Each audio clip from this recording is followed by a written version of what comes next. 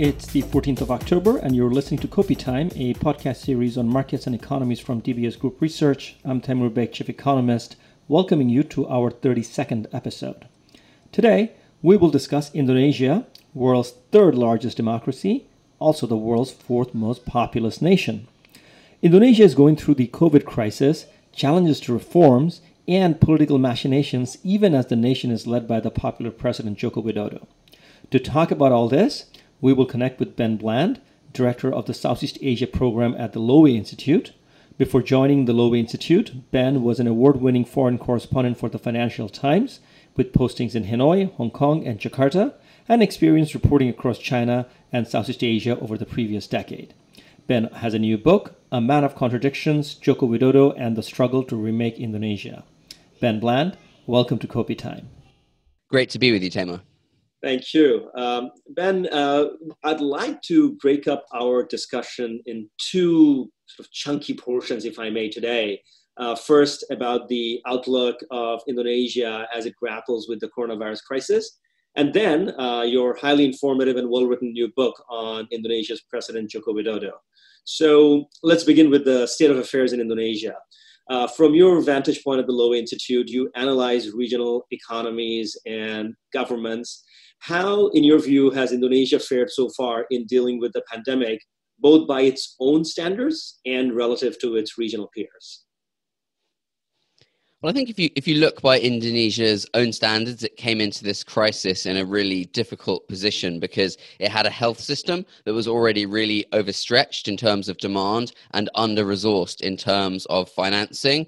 And Indonesia had already a very low level of doctors per thousand population, the same for intensive care beds, isolation rooms, etc.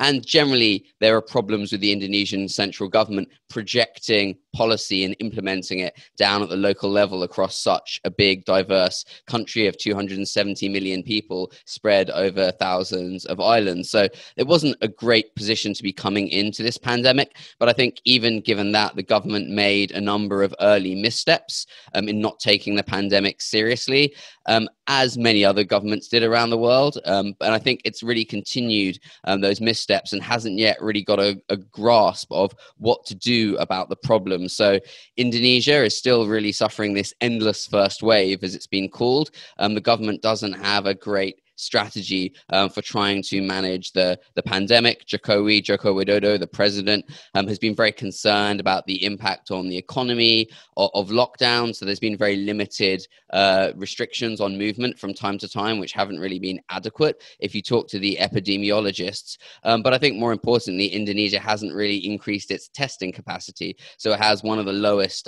testing rates per population in the world, unfortunately. And that means no one quite has a handle on the figures. So the official data says around 12,000 Indonesians have died, sadly, so far, which is the highest number in Southeast Asia. More than 300,000 people have caught COVID-19 in Indonesia, which is also up there alongside the Philippines. But the Indonesian government would say, well, if you look at the rates of death per million and compare us to the US, to India, to Brazil, to Mexico, we're doing really, really well. The problem is, as I said, the data isn't quite clear, and the government's communication strategy throughout has been unclear. Right at the start, Jokowi himself said he was deliberately withholding information to stop people from panicking. So I think there's a lack of confidence in the government's ability to handle the crisis.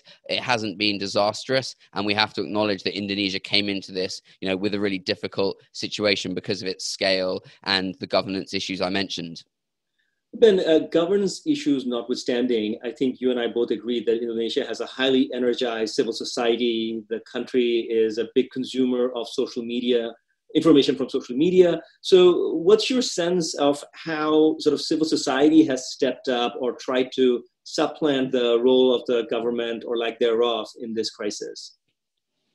I think this has been one of the overlooked aspects of Indonesia's response, that it is, I still think, despite issues we'll maybe talk about later, the strongest democracy in Southeast Asia.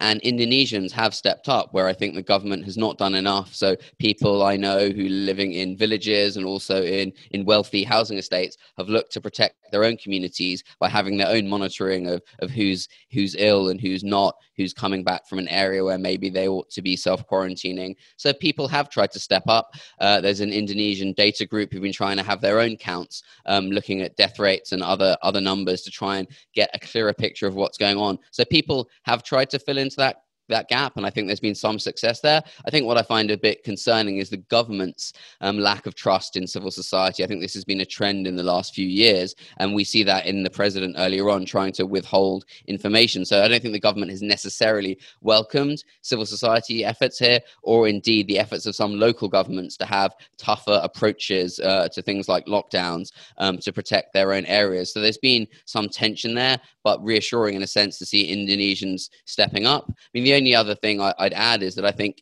for a democracy, the communication strategy, the public health messaging has been quite poor in Indonesia, unfortunately. There's been very confused messaging from different ministers, a lot of promotion of quack cures. So when people talk about an epidemic of an infodemic of misinformation about coronavirus in Indonesia, a lot of the confusing and misleading information is actually coming from government officials, sadly, and that contrasts quite sharply with someone like Vietnam, a one-party communist state where the government obviously used its rigid controls to lock down areas and bring the virus under control, but it also had a much better and more approachable public information and public awareness campaign. So I don't think it's just about the limitations of Indonesia's governance. I think for various reasons, the government hasn't quite got a grasp on this. The hope is that Jokowi is a leader who's flexible, who can respond to pressure, and that he's able to try and get a more coherent response in the months ahead. Right. So let's talk about that a little bit. I mean, we'll talk about President Jokowi in general later in the conversation, but you touched on an important issue, which is flexibility, something that we have seen absent, for example, in the U.S. administration through this COVID crisis, that it's been fairly dogmatic and not flexible enough in dealing with the crisis. And then you talk about countries like Vietnam, where from the get-go, they were very data and information and science driven. Do you have hope that the public health response will be more flexible in Indonesia going forward? And what about this whole vaccine development that's happening locally? I think we have to have hope because it's a really bleak situation for Indonesia in health terms and economic terms as well, if nothing changes. So initially, Jokowi was really saying we have to put the economy first. We have to put the economy first. If people can't eat, they'll die. So what's the point of lockdowns? Then he kind of shifted tack a bit, saying, well, health comes first. Now he's kind of adjusted again to say it's both. I mean, the good thing is there are some high quality and skilled epidemiologists who are involved in the government response in Indonesia. The problem is they're not the only voices there. So if you look at the committee that's tasked with managing COVID and the economic crisis that's come with it, on that committee, there is, the army chief, there's the Minister for State-Owned Enterprises, there's the Minister for Maritime Affairs, the last two being ministers who are particularly close personally to Jokowi. So what concerns me is this emphasis on personality and not process. So Indonesia does have the epidemiologists, the scientists, obviously we know it has the economic technocrats, but the question is, are their voices being listened to? Is there a careful enough policy debate? And these are issues which we have to acknowledge many countries, especially big countries, are struggling with. There aren't many large countries who've done a very, very good job.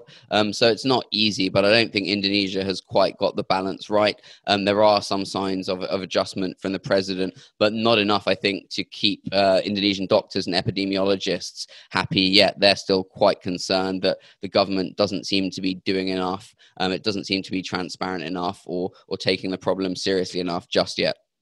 No, you're right. Large democracies have definitely struggled, from the US to India to Brazil. I mean, that's certainly been an issue. And then, of course, China, being a large non-democracy, is a glaring exception and getting this more or less right. You mentioned along the way of the depth that Indonesia has, also the economic technocrats. Ben, in the last few months, along with fighting the pandemic, Indonesians have rolled out a spate of reform measures. And as we speak, in the middle of October, there is a lot of noise around this omnibus bill. Can you walk us through what's going on there? Well, it's very hard to walk you through it, Tamer, because there are four versions of the bill in circulation as we speak, even though it's been passed by the parliament. I mean, this is quite normal in Indonesian policy-making terms, that you can have a law that's passed, but no one outside a small number of people have read it. There were various drafts earlier on. And broadly, I think the goal of this bill is to try and improve Indonesia's attractiveness to long-term direct foreign investors, as well as to direct long-term domestic investors. That's the broad goal. And it's meant to tackle things like Indonesia's very high severance payment requirements. It's meant to make it more flexible for people to hire and fire people. It's meant to make permitting processes for starting up businesses easier. And it's meant to reduce some of the complex requirements for environmental assessments. So by and large, it's meant to drive a sort of flourishing of investment in Indonesia, which has long been a Jokowi focus. But as always, the devil is in the detail. But more than that, how this bill is politically presented to the Indonesian people, because in the last few weeks there's been a number of big rolling protests.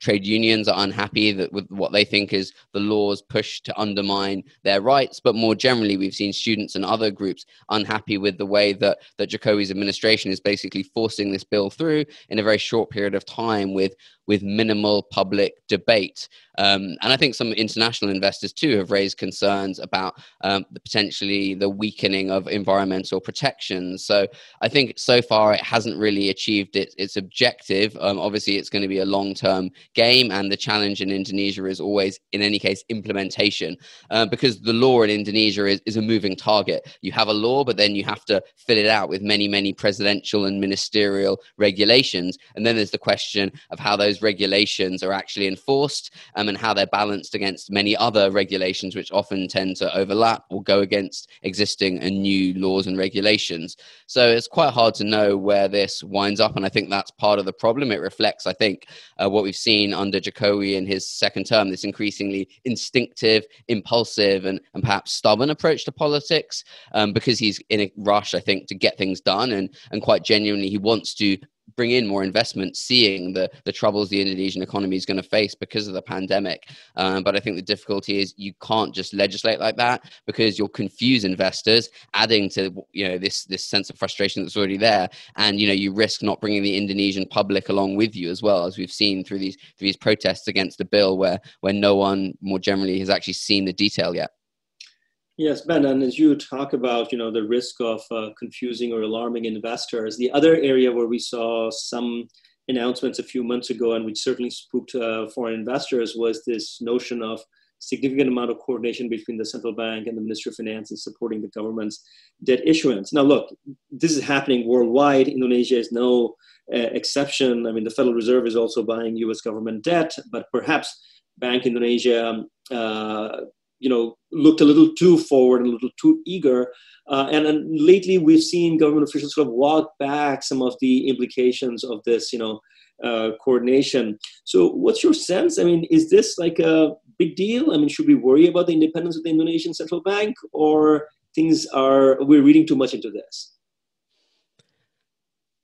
I think it's important that people understand that the talk about changing the law specifically to undermine the Bank Indonesia, the central bank's independence, that's something that's coming from the parliament that probably won't be able to move ahead without support from the president, from the executive branch. And so far, Sri Mulyani Indrawati, the well-respected finance minister, has suggested that this is something that's probably not going to happen. But I think that there is rightly a more general concern, one in that we see people in the parliament and in the political environment who do want to take more control over the central bank, just at the time when Indonesia is trying out quantitative easing, debt monetization, whatever you call it. Because obviously I think around the world there's a concern, and the Fed, as we know, can get away with much more than particularly emerging markets. There's a concern that politicians will get sort of addicted to this idea of free money, which is quite concerning. So I think the investors, the markets can probably take this for now. But the question is Indonesia going to shift in a bigger direction towards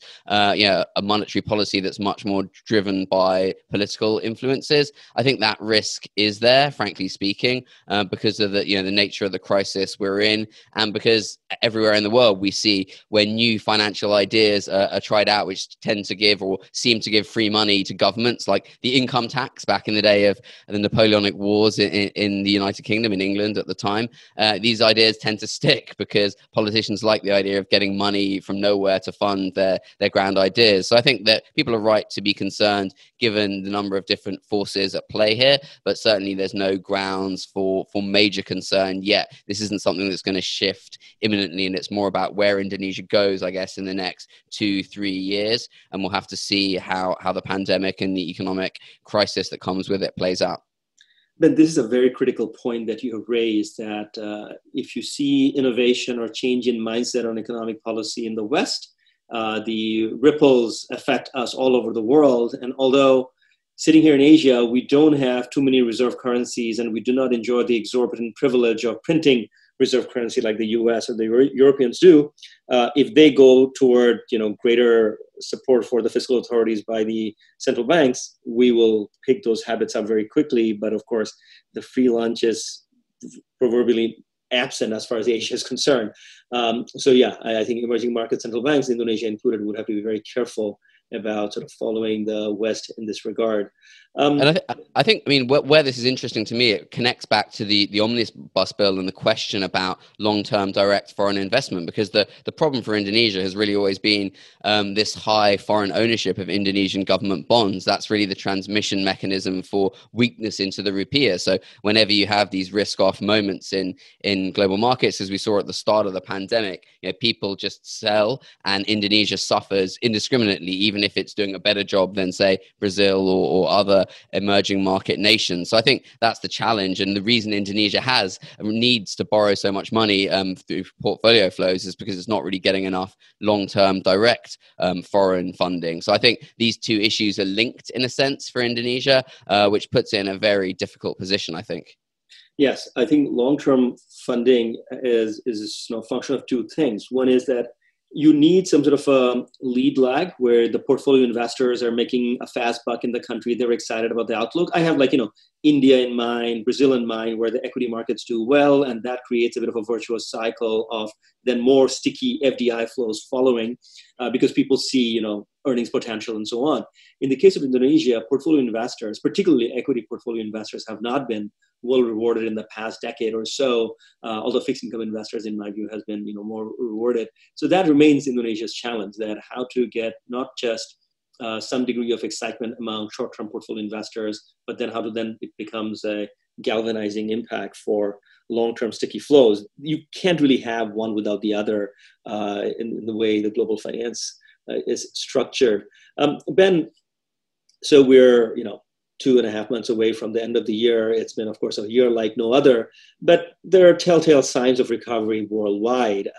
Just before talking to you, I was looking at Singapore's latest numbers, and as we have started gradually reopening here, things have started to pick up. You see signs of pickup in Europe and the US, second wave of virus notwithstanding.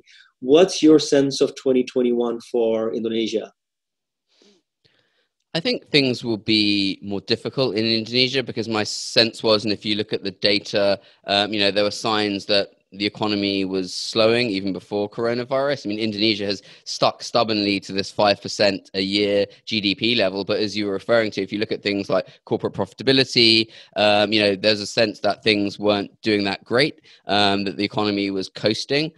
So I wonder, the other thing we have to understand about Indonesia is it's mostly driven by domestic demand. So we haven't seen the kind of collapse in GDP that you've seen in a lot of trade-dependent economies around the region. So I suspect my fear would be that Indonesia's slowdown will be more gradual and more persistent. Also because Indonesia hasn't had the full kind of shutdowns that everywhere else has had, it can't sort of swing the door back open in the same way, because it hasn't been locked down to the same extent. So I think it's going to be quite challenging, actually, for Indonesia. I mean, luckily, it's not that dependent on tourism as a nation, but it matters a lot to certain areas, obviously Bali in particular. So I think much depends on how the government does in getting some sort of grip on the pandemic. After that, we'll have to see. But my concern is that it's going to be hard for Indonesia to get back to the trend of growth it was on before, which was already kind of stagnating, if not slowing. And it was a very kind of jobs poor growth, right? Indonesia has something like 3 million young people entering the workforce every year and not really creating anywhere near that number of decent jobs, which is partly why the president was pushing this omnibus bill to try and drive more investment that would create those good jobs. So I think it's a concern not just about the GDP number, but about the quality of growth more generally in Indonesia. So I think it's going to be a bit of a struggle. Right. I mean, I think that whether it was President Jokowi's predecessor, SBY, or Jokowi in his first term, I mean, there's been this big desire to go for a big infrastructure push, whether it is metro or bridges and ports, or in the latest case, movement of the capital of Jakarta. So clearly, there is this love affair with large-scale infrastructure projects, and with purse strings loosening all over the world, and money printing and fiscal support being seen in a very different manner, you wonder whether we do have another big effort to go for a big push in the coming years or not. And related to this, of course, is the politics. I mean, as you just pointed out, that even with the omnibus bill, how you communicate, how you gather up national support is very critical. What's your sense of national politics in Indonesia, Ben, for the rest of the year in 2021? Well, Jokowi, despite the criticism of his handling of the pandemic from Indonesian epidemiologists and scientists and others, he remains remarkably popular. If you look at the latest polling data, he has approval ratings in the high 60 and even low 70% rating, into his sixth year and in his second term of the presidency, which is quite remarkable. He has 3/4 of the parliament behind him, which is why he was able to force through this omnibus bill very, very quickly. So I think ostensibly the signs are good in the sense that he remains popular. He has a lot of elite level political party support behind him in theory. I think the challenge, and I think that's what the protests signify, is that there is this level of discontent. There's a concern that too much power has been amassed in a sense, and Indonesia is not seeing the sort of debate, the sort of opposition it needs to have better policy making. And that's in the end why students and others go to the streets, to raise their voices, because they don't think the normal democratic channels, the parliament, the press, other means of pushback or debate are working. So I think ostensibly at the elite level it looks good, but I think more broadly there's a bit of a concern about how the government is seeking to kind of throw its weight around, not really listening carefully enough. But at the same time, Jokowi still has this quite remarkable connection with many Indonesian voters, because he is the first leader from outside the elite, and he looks and sounds in a way like many ordinary Indonesians. So that I think buys him a lot of goodwill still from many Indonesian voters, which I think is a good thing. And I think some of the worst kind of fears about the political stability related to the pandemic, I think, were overblown.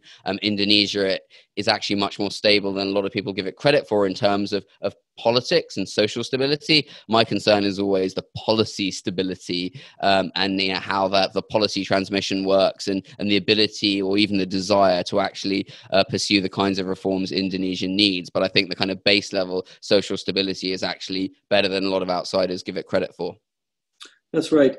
Ben, we've talked a bit about domestic policy and domestic politics. What about international relations, particularly with respect to China's increasingly important role in the region?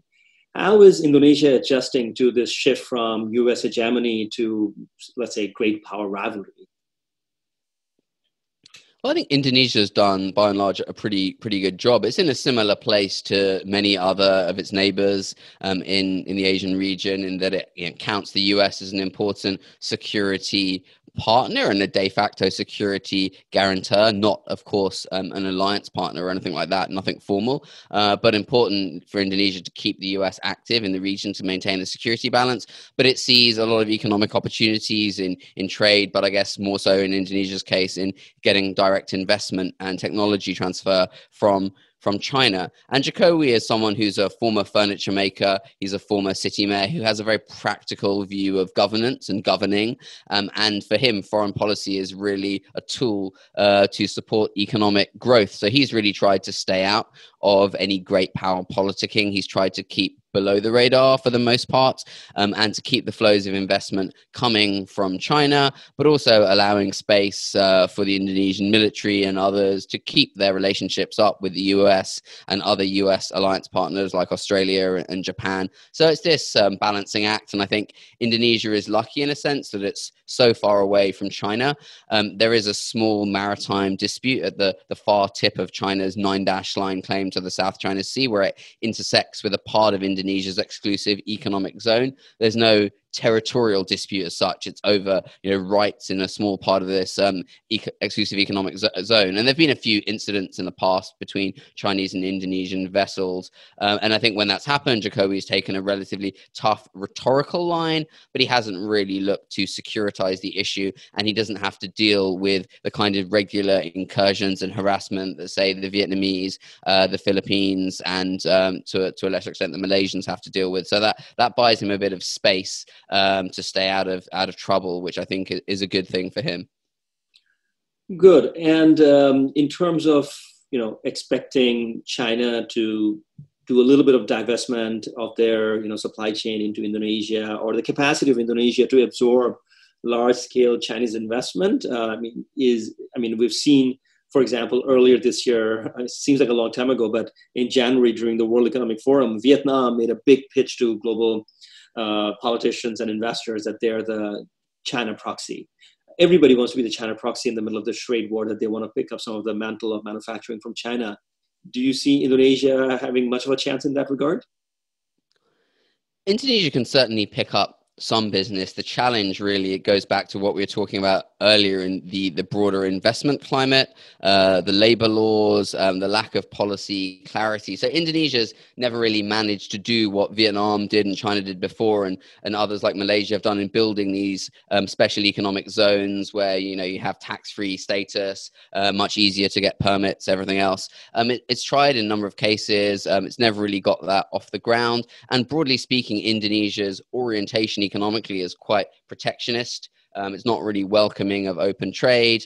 And, there's a high degree of skepticism from the population, as well as the political class and, importantly, the bureaucracy towards foreign investment. So I think that makes it very challenging, particularly for high-quality investors, who want to get projects up and running quickly and meet the highest standards when it comes to labor and environment, etc. And I think the other issue is still the infrastructure. The physical infrastructure has improved, certainly, but I think the soft infrastructure of governance that needs to go with it to allow manufacturers, participants in the global value chain to move their goods and their parts in and out of the country very quickly. That's just simply not there, unfortunately. So you have this problem in Indonesia where maybe you can get your investment license and suddenly the customs will hold up your goods because of X or Y dispute or some other Indonesian competitor who's paid them off to cause you problems. So I think it's going to be quite difficult for Indonesia. The other more general issue is that wages have risen quite rapidly, especially in and around Jakarta and West Java, which is where kind of some of the biggest industrial clusters have been so far. There are parts of Indonesia with much lower minimum wages, like in central Java, but less industrialized. So the challenge is the wages are rising in a sense faster than the productivity. And despite a lot of positive talk from Jokowi about opening up Indonesia to foreign investment, I don't think people really feel it's that easy. And even Chinese investors find that. There is this sense that Chinese investors can come in, pay everyone off and get things done really quickly. But if you look at one of the most high profile Chinese projects to build a high-speed rail link between the cities of Jakarta and Bandung in Java, that's really been mired in the same issues of land acquisition disputes that normally affect other large Indonesian projects. So I don't think Chinese investors have some kind of silver bullet solution either. It's just difficult to invest in Indonesia. And that means I think there's not going to be the first port of call for many manufacturers leaving China. The advantage, of course, in Indonesia, you do have a very large domestic market. So if you can somehow move manufacturing there that's able to be part of a global value chain, but also servicing the Indonesian market, then you do have an advantage. But I think it's going to be quite tough. Totally. Ben, I'm curious. You mentioned that the protectionist tendency spans across the population and the leaders of Indonesia. And I find it curious. I mean, you're talking about a country made out of lots of islands. It's an old maritime civilization. They have absorbed cultures and nations and colonial powers for centuries and centuries. And in the 80s and 90s, at least, when you looked at ASEAN countries, whether it was with respect to foreign capital inflow, or ability to repatriate your money, Indonesia was one of the more open economies. So help me sort of reconcile this contradiction that on one hand, the country has been sort of open, has been doing business with the rest of the world for a very, very long time, but at the same time, it's not that open.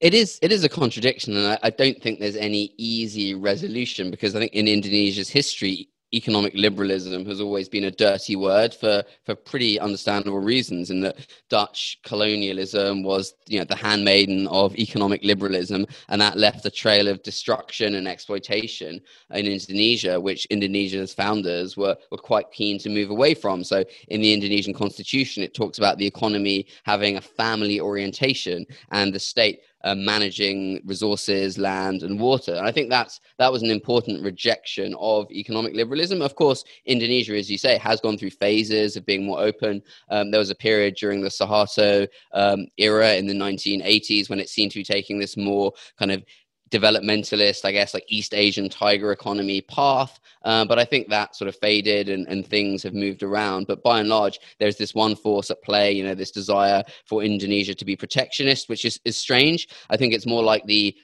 thinking of a continental nation than it is, as you say, a collection of islands that you'd imagine to be a kind of a hub of trading. And that's obviously what it was in the past. But as a unified state, Indonesia, a unified great state, I think the government and the people think more like America, or India, like a huge land-based nation, which is interesting. On the other hand, Indonesia does need the foreign capital and it needs the foreign technology, and so no Indonesian leader has been able to completely go down that path of autarky. Sukarno tried it in the early years after independence, and it led to total economic collapse. So I think the economic reality forces Indonesia to be open to a certain extent, but that plays against this political desire for a more self-sufficient economy. And I think the challenge has to be for the government to find a way to build up a kind of holistic industrial policy, if you like, that sets out clear guidelines, clear areas where foreign investment is welcome and other areas where it's not. And also that if you are going to subsidize and support your state-owned enterprises and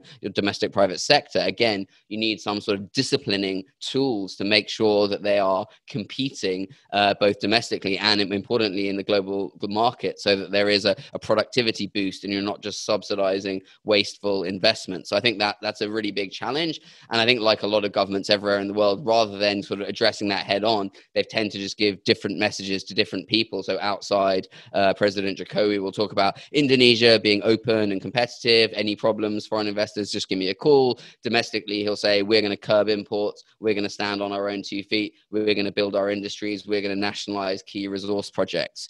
But, it doesn't take much for foreign investors to find out what Jokowi is saying to the domestic population, or vice versa. So I think it'd be good if there was more of an honest debate about this and an attempt to find a clear path forward. But again, I think a lot of countries struggle with this, and you see many emerging and developed nations, frankly, giving these kind of very open messages to the outside world and a different message to their domestic population. The difference is Indonesia, I think, just desperately needs the foreign capital and technology if it's to grow its economy and generate those all-important quality jobs. Absolutely.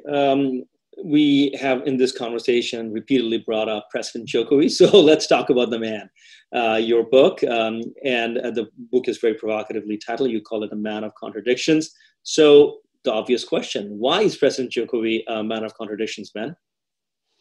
Well, when I met Jokowi and had the chance to meet many of his ministers, his advisors, his supporters over the years, I was thinking about what kind of leader he was, how to make sense of him. And I was really confused and confounded by, partly by these different messages he gives, even on an area like the economy, which has really been the focus of his presidency. And he still, can't have a clear view. So he has, to be honest, probably tried harder than any other Indonesian leader in a long time to attract FDI, foreign direct investment. But at the same time, he's also overseen this biggest nationalization program of foreign-owned resource projects in recent years, as well as a huge push to increase the role of state-owned enterprises.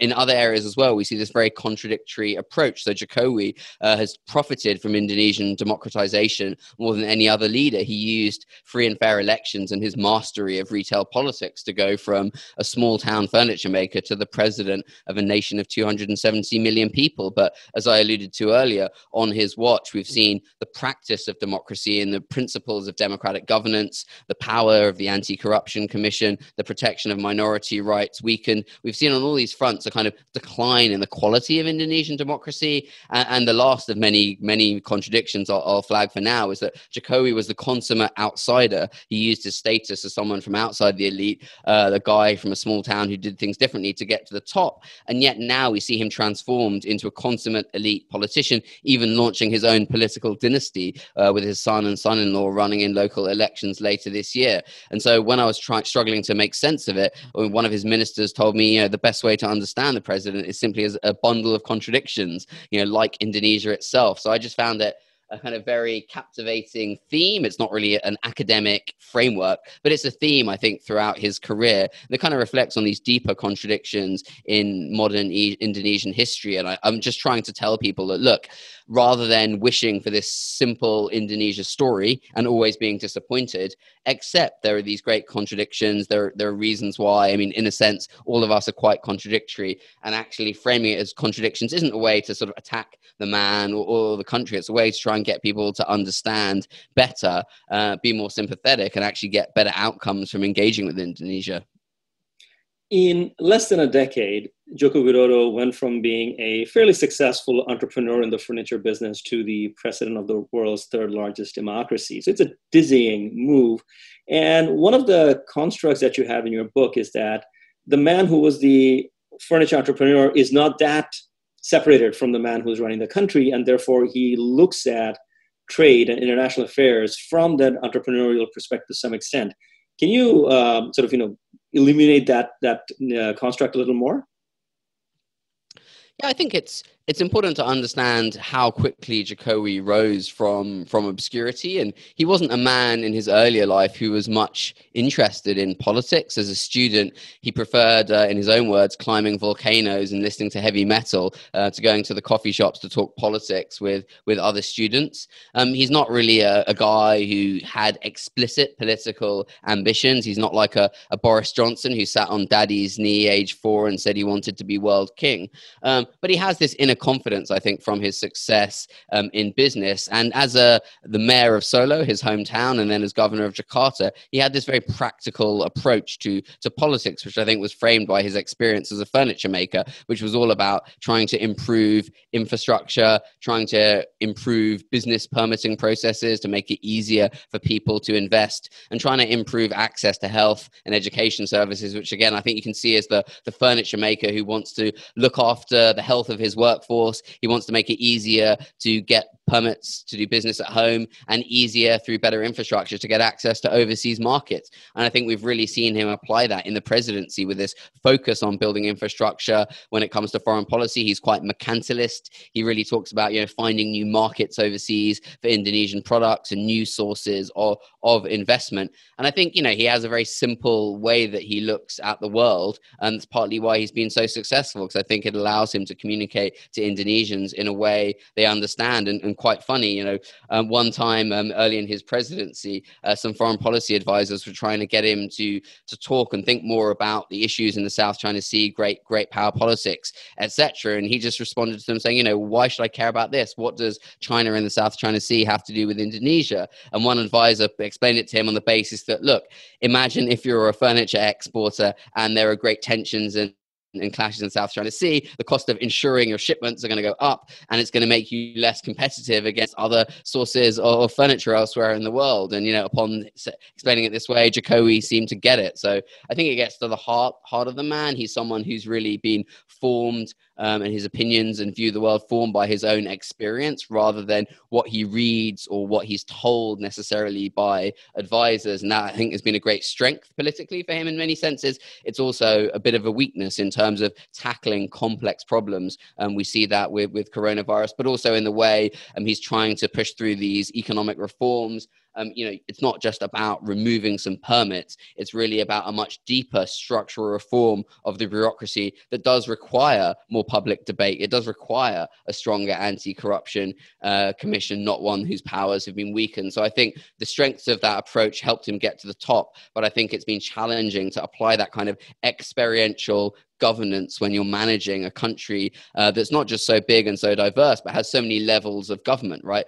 Dozens of different ministries competing for power at the center, all issuing their own overlapping regulations, as well as 550 directly elected local leaders across Indonesia. So 550 mini Jokowis who all think they know what's best for their local area, with some justification. So it is difficult. And I don't think he's ever worked out a system for how to try and get on top of that. But, there is no easy answer there either. We have to acknowledge, because it just takes time to build this kind of democratic governance system in what's a relatively young country, only 75 years old, and democracy in Indonesia much, much younger than that. I really like that analytical approach, Ben. And in your book early on, you sort of established that very well when you talk about in 2014 when you went to Solo leading into the presidential election, and you couldn't find anybody who did not like Jokowi. Everybody loved him because in the Solo context, he was the man of the people. He would listen to them for hours for all their ground level problems. But once you move to Jakarta and you have hundreds of millions of people as your constituency, it's not that easy. Any anecdote that comes to you, because you have sort of accompanied the president in his campaigns and in the run-up to his first election and so on. One anecdote you want to share with us that sort of gives us some insight into the man's personality?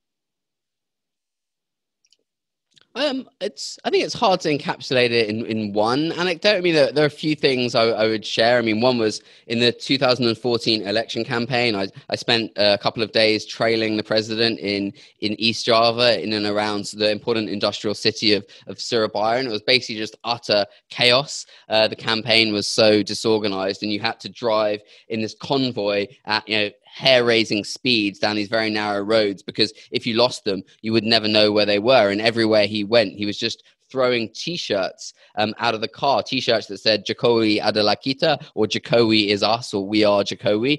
And later on, at that time, he wasn't doing that well in the campaign. I asked him, what's the aim? Like, how is this a good enough campaign? And he just said, well, each person who gets the T-shirt will tell their friends they got a T-shirt, and they'll tell 10 other people, and they'll spread the message. And it was so ridiculously simplistic at the time. I thought, like, this is crazy. Like, is he even going to win? But he did win. And so I think it spoke to like the simplicity of his approach and the confidence, but it is built on something, this connection he has with Indonesian voters.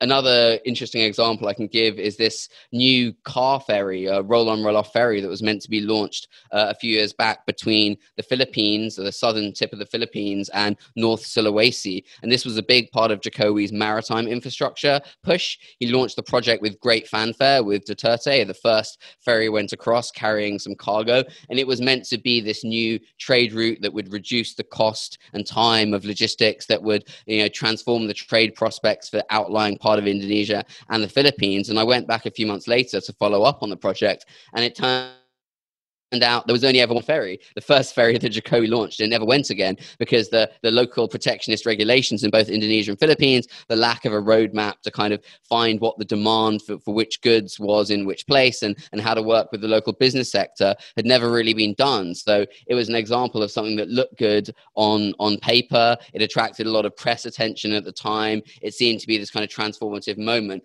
but none of the follow-up work was really done. I want to ask you what might sound like a glib question, which is, what will be Jokowi's legacy? But the reason I ask you this, and I'm sure you hear questions like this during your book tour, I ask you this because, the president still has a good 4 years or more left in his second term. As you said earlier, he may want to have his family members run for office in the future.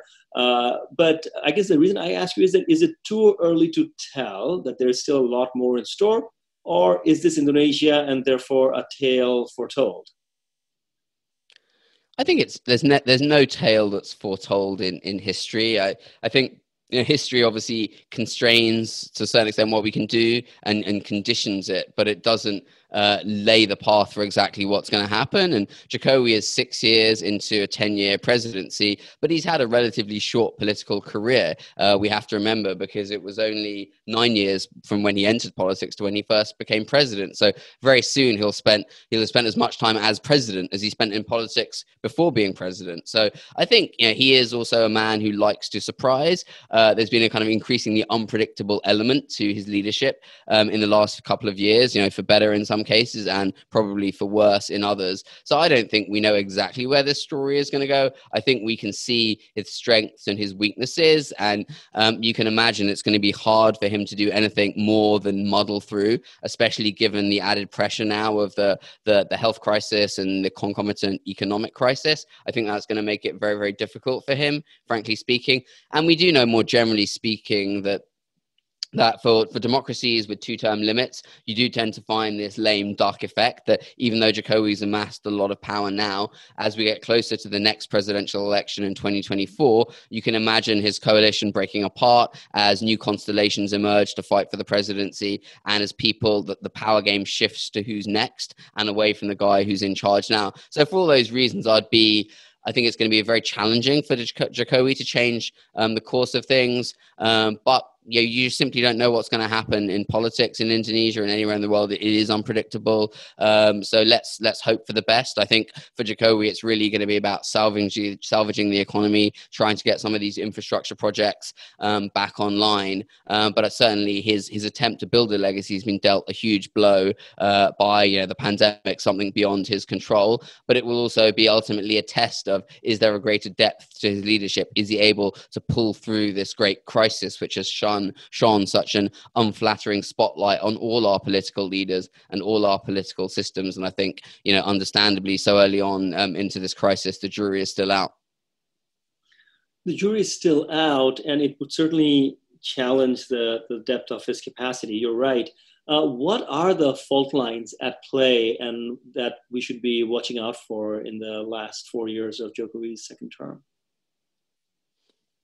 I think there's a few key things to watch for. One would be whether this pressure on Indonesia's democratic practice, the pressure on minority rights, the pressure on government critics that we've seen in the last few years, whether that intensifies and seems to be becoming more systematic, which I think will be quite concerning for Indonesia's medium-term trajectory. That's definitely one thing to watch out for. Another thing would be on the economy. Can Jokowi finally bang some heads together to get a clearer way forward? He did a good job of moving up the World Bank ease of doing business rankings in his first 6 years, but I personally think that says more about the government's ability to game those rankings and the limitations of those rankings, because I haven't spoken to many foreign investors who think it's any easier to do business now than 6 years ago. But if this is a crisis moment for the economy, the first economic crisis in Indonesia really since 1998, maybe it can force some hard thinking about trade-offs that Indonesia needs to make and moving towards some sort of clearer communication. So I think that's the other thing we need to watch. And more generally, I think I would look to the challenge of building out a more equal and fair economy. Indonesia, as I mentioned at the start, was already facing this huge deficit blowout in its health system, which is quite concerning. Many millions of Indonesians are going to fall into poverty and lose their jobs because of this crisis. So how quickly are they able to get the economy back on track overall? But more generally, how are the poorest and most vulnerable in Indonesia going to be affected? Because that's really going to impact the country's long-term ability to fulfill some of Jokowi's goals and many other people's hopes that it will be, this big, successful, developed country. But if it can't help the most vulnerable through these tough times, I think it's going to be really, really difficult. Indeed. Ben, I thoroughly enjoyed reading your book, and I thoroughly enjoyed this conversation. Thank you so much for your time and insights. Great to talk to you, Tamer. Thanks so much. Thank you very much to our listeners as well. Kopi Time was produced by Martin Taki. It is for information only and doesn't represent any trade recommendations. All 32 episodes of Kopi Time are available on YouTube and on all major podcast platforms, including Apple, Google, and Spotify. As for our research publications, webinars, and live streams, you can find them all by Googling DBS Research Library. Have a great day.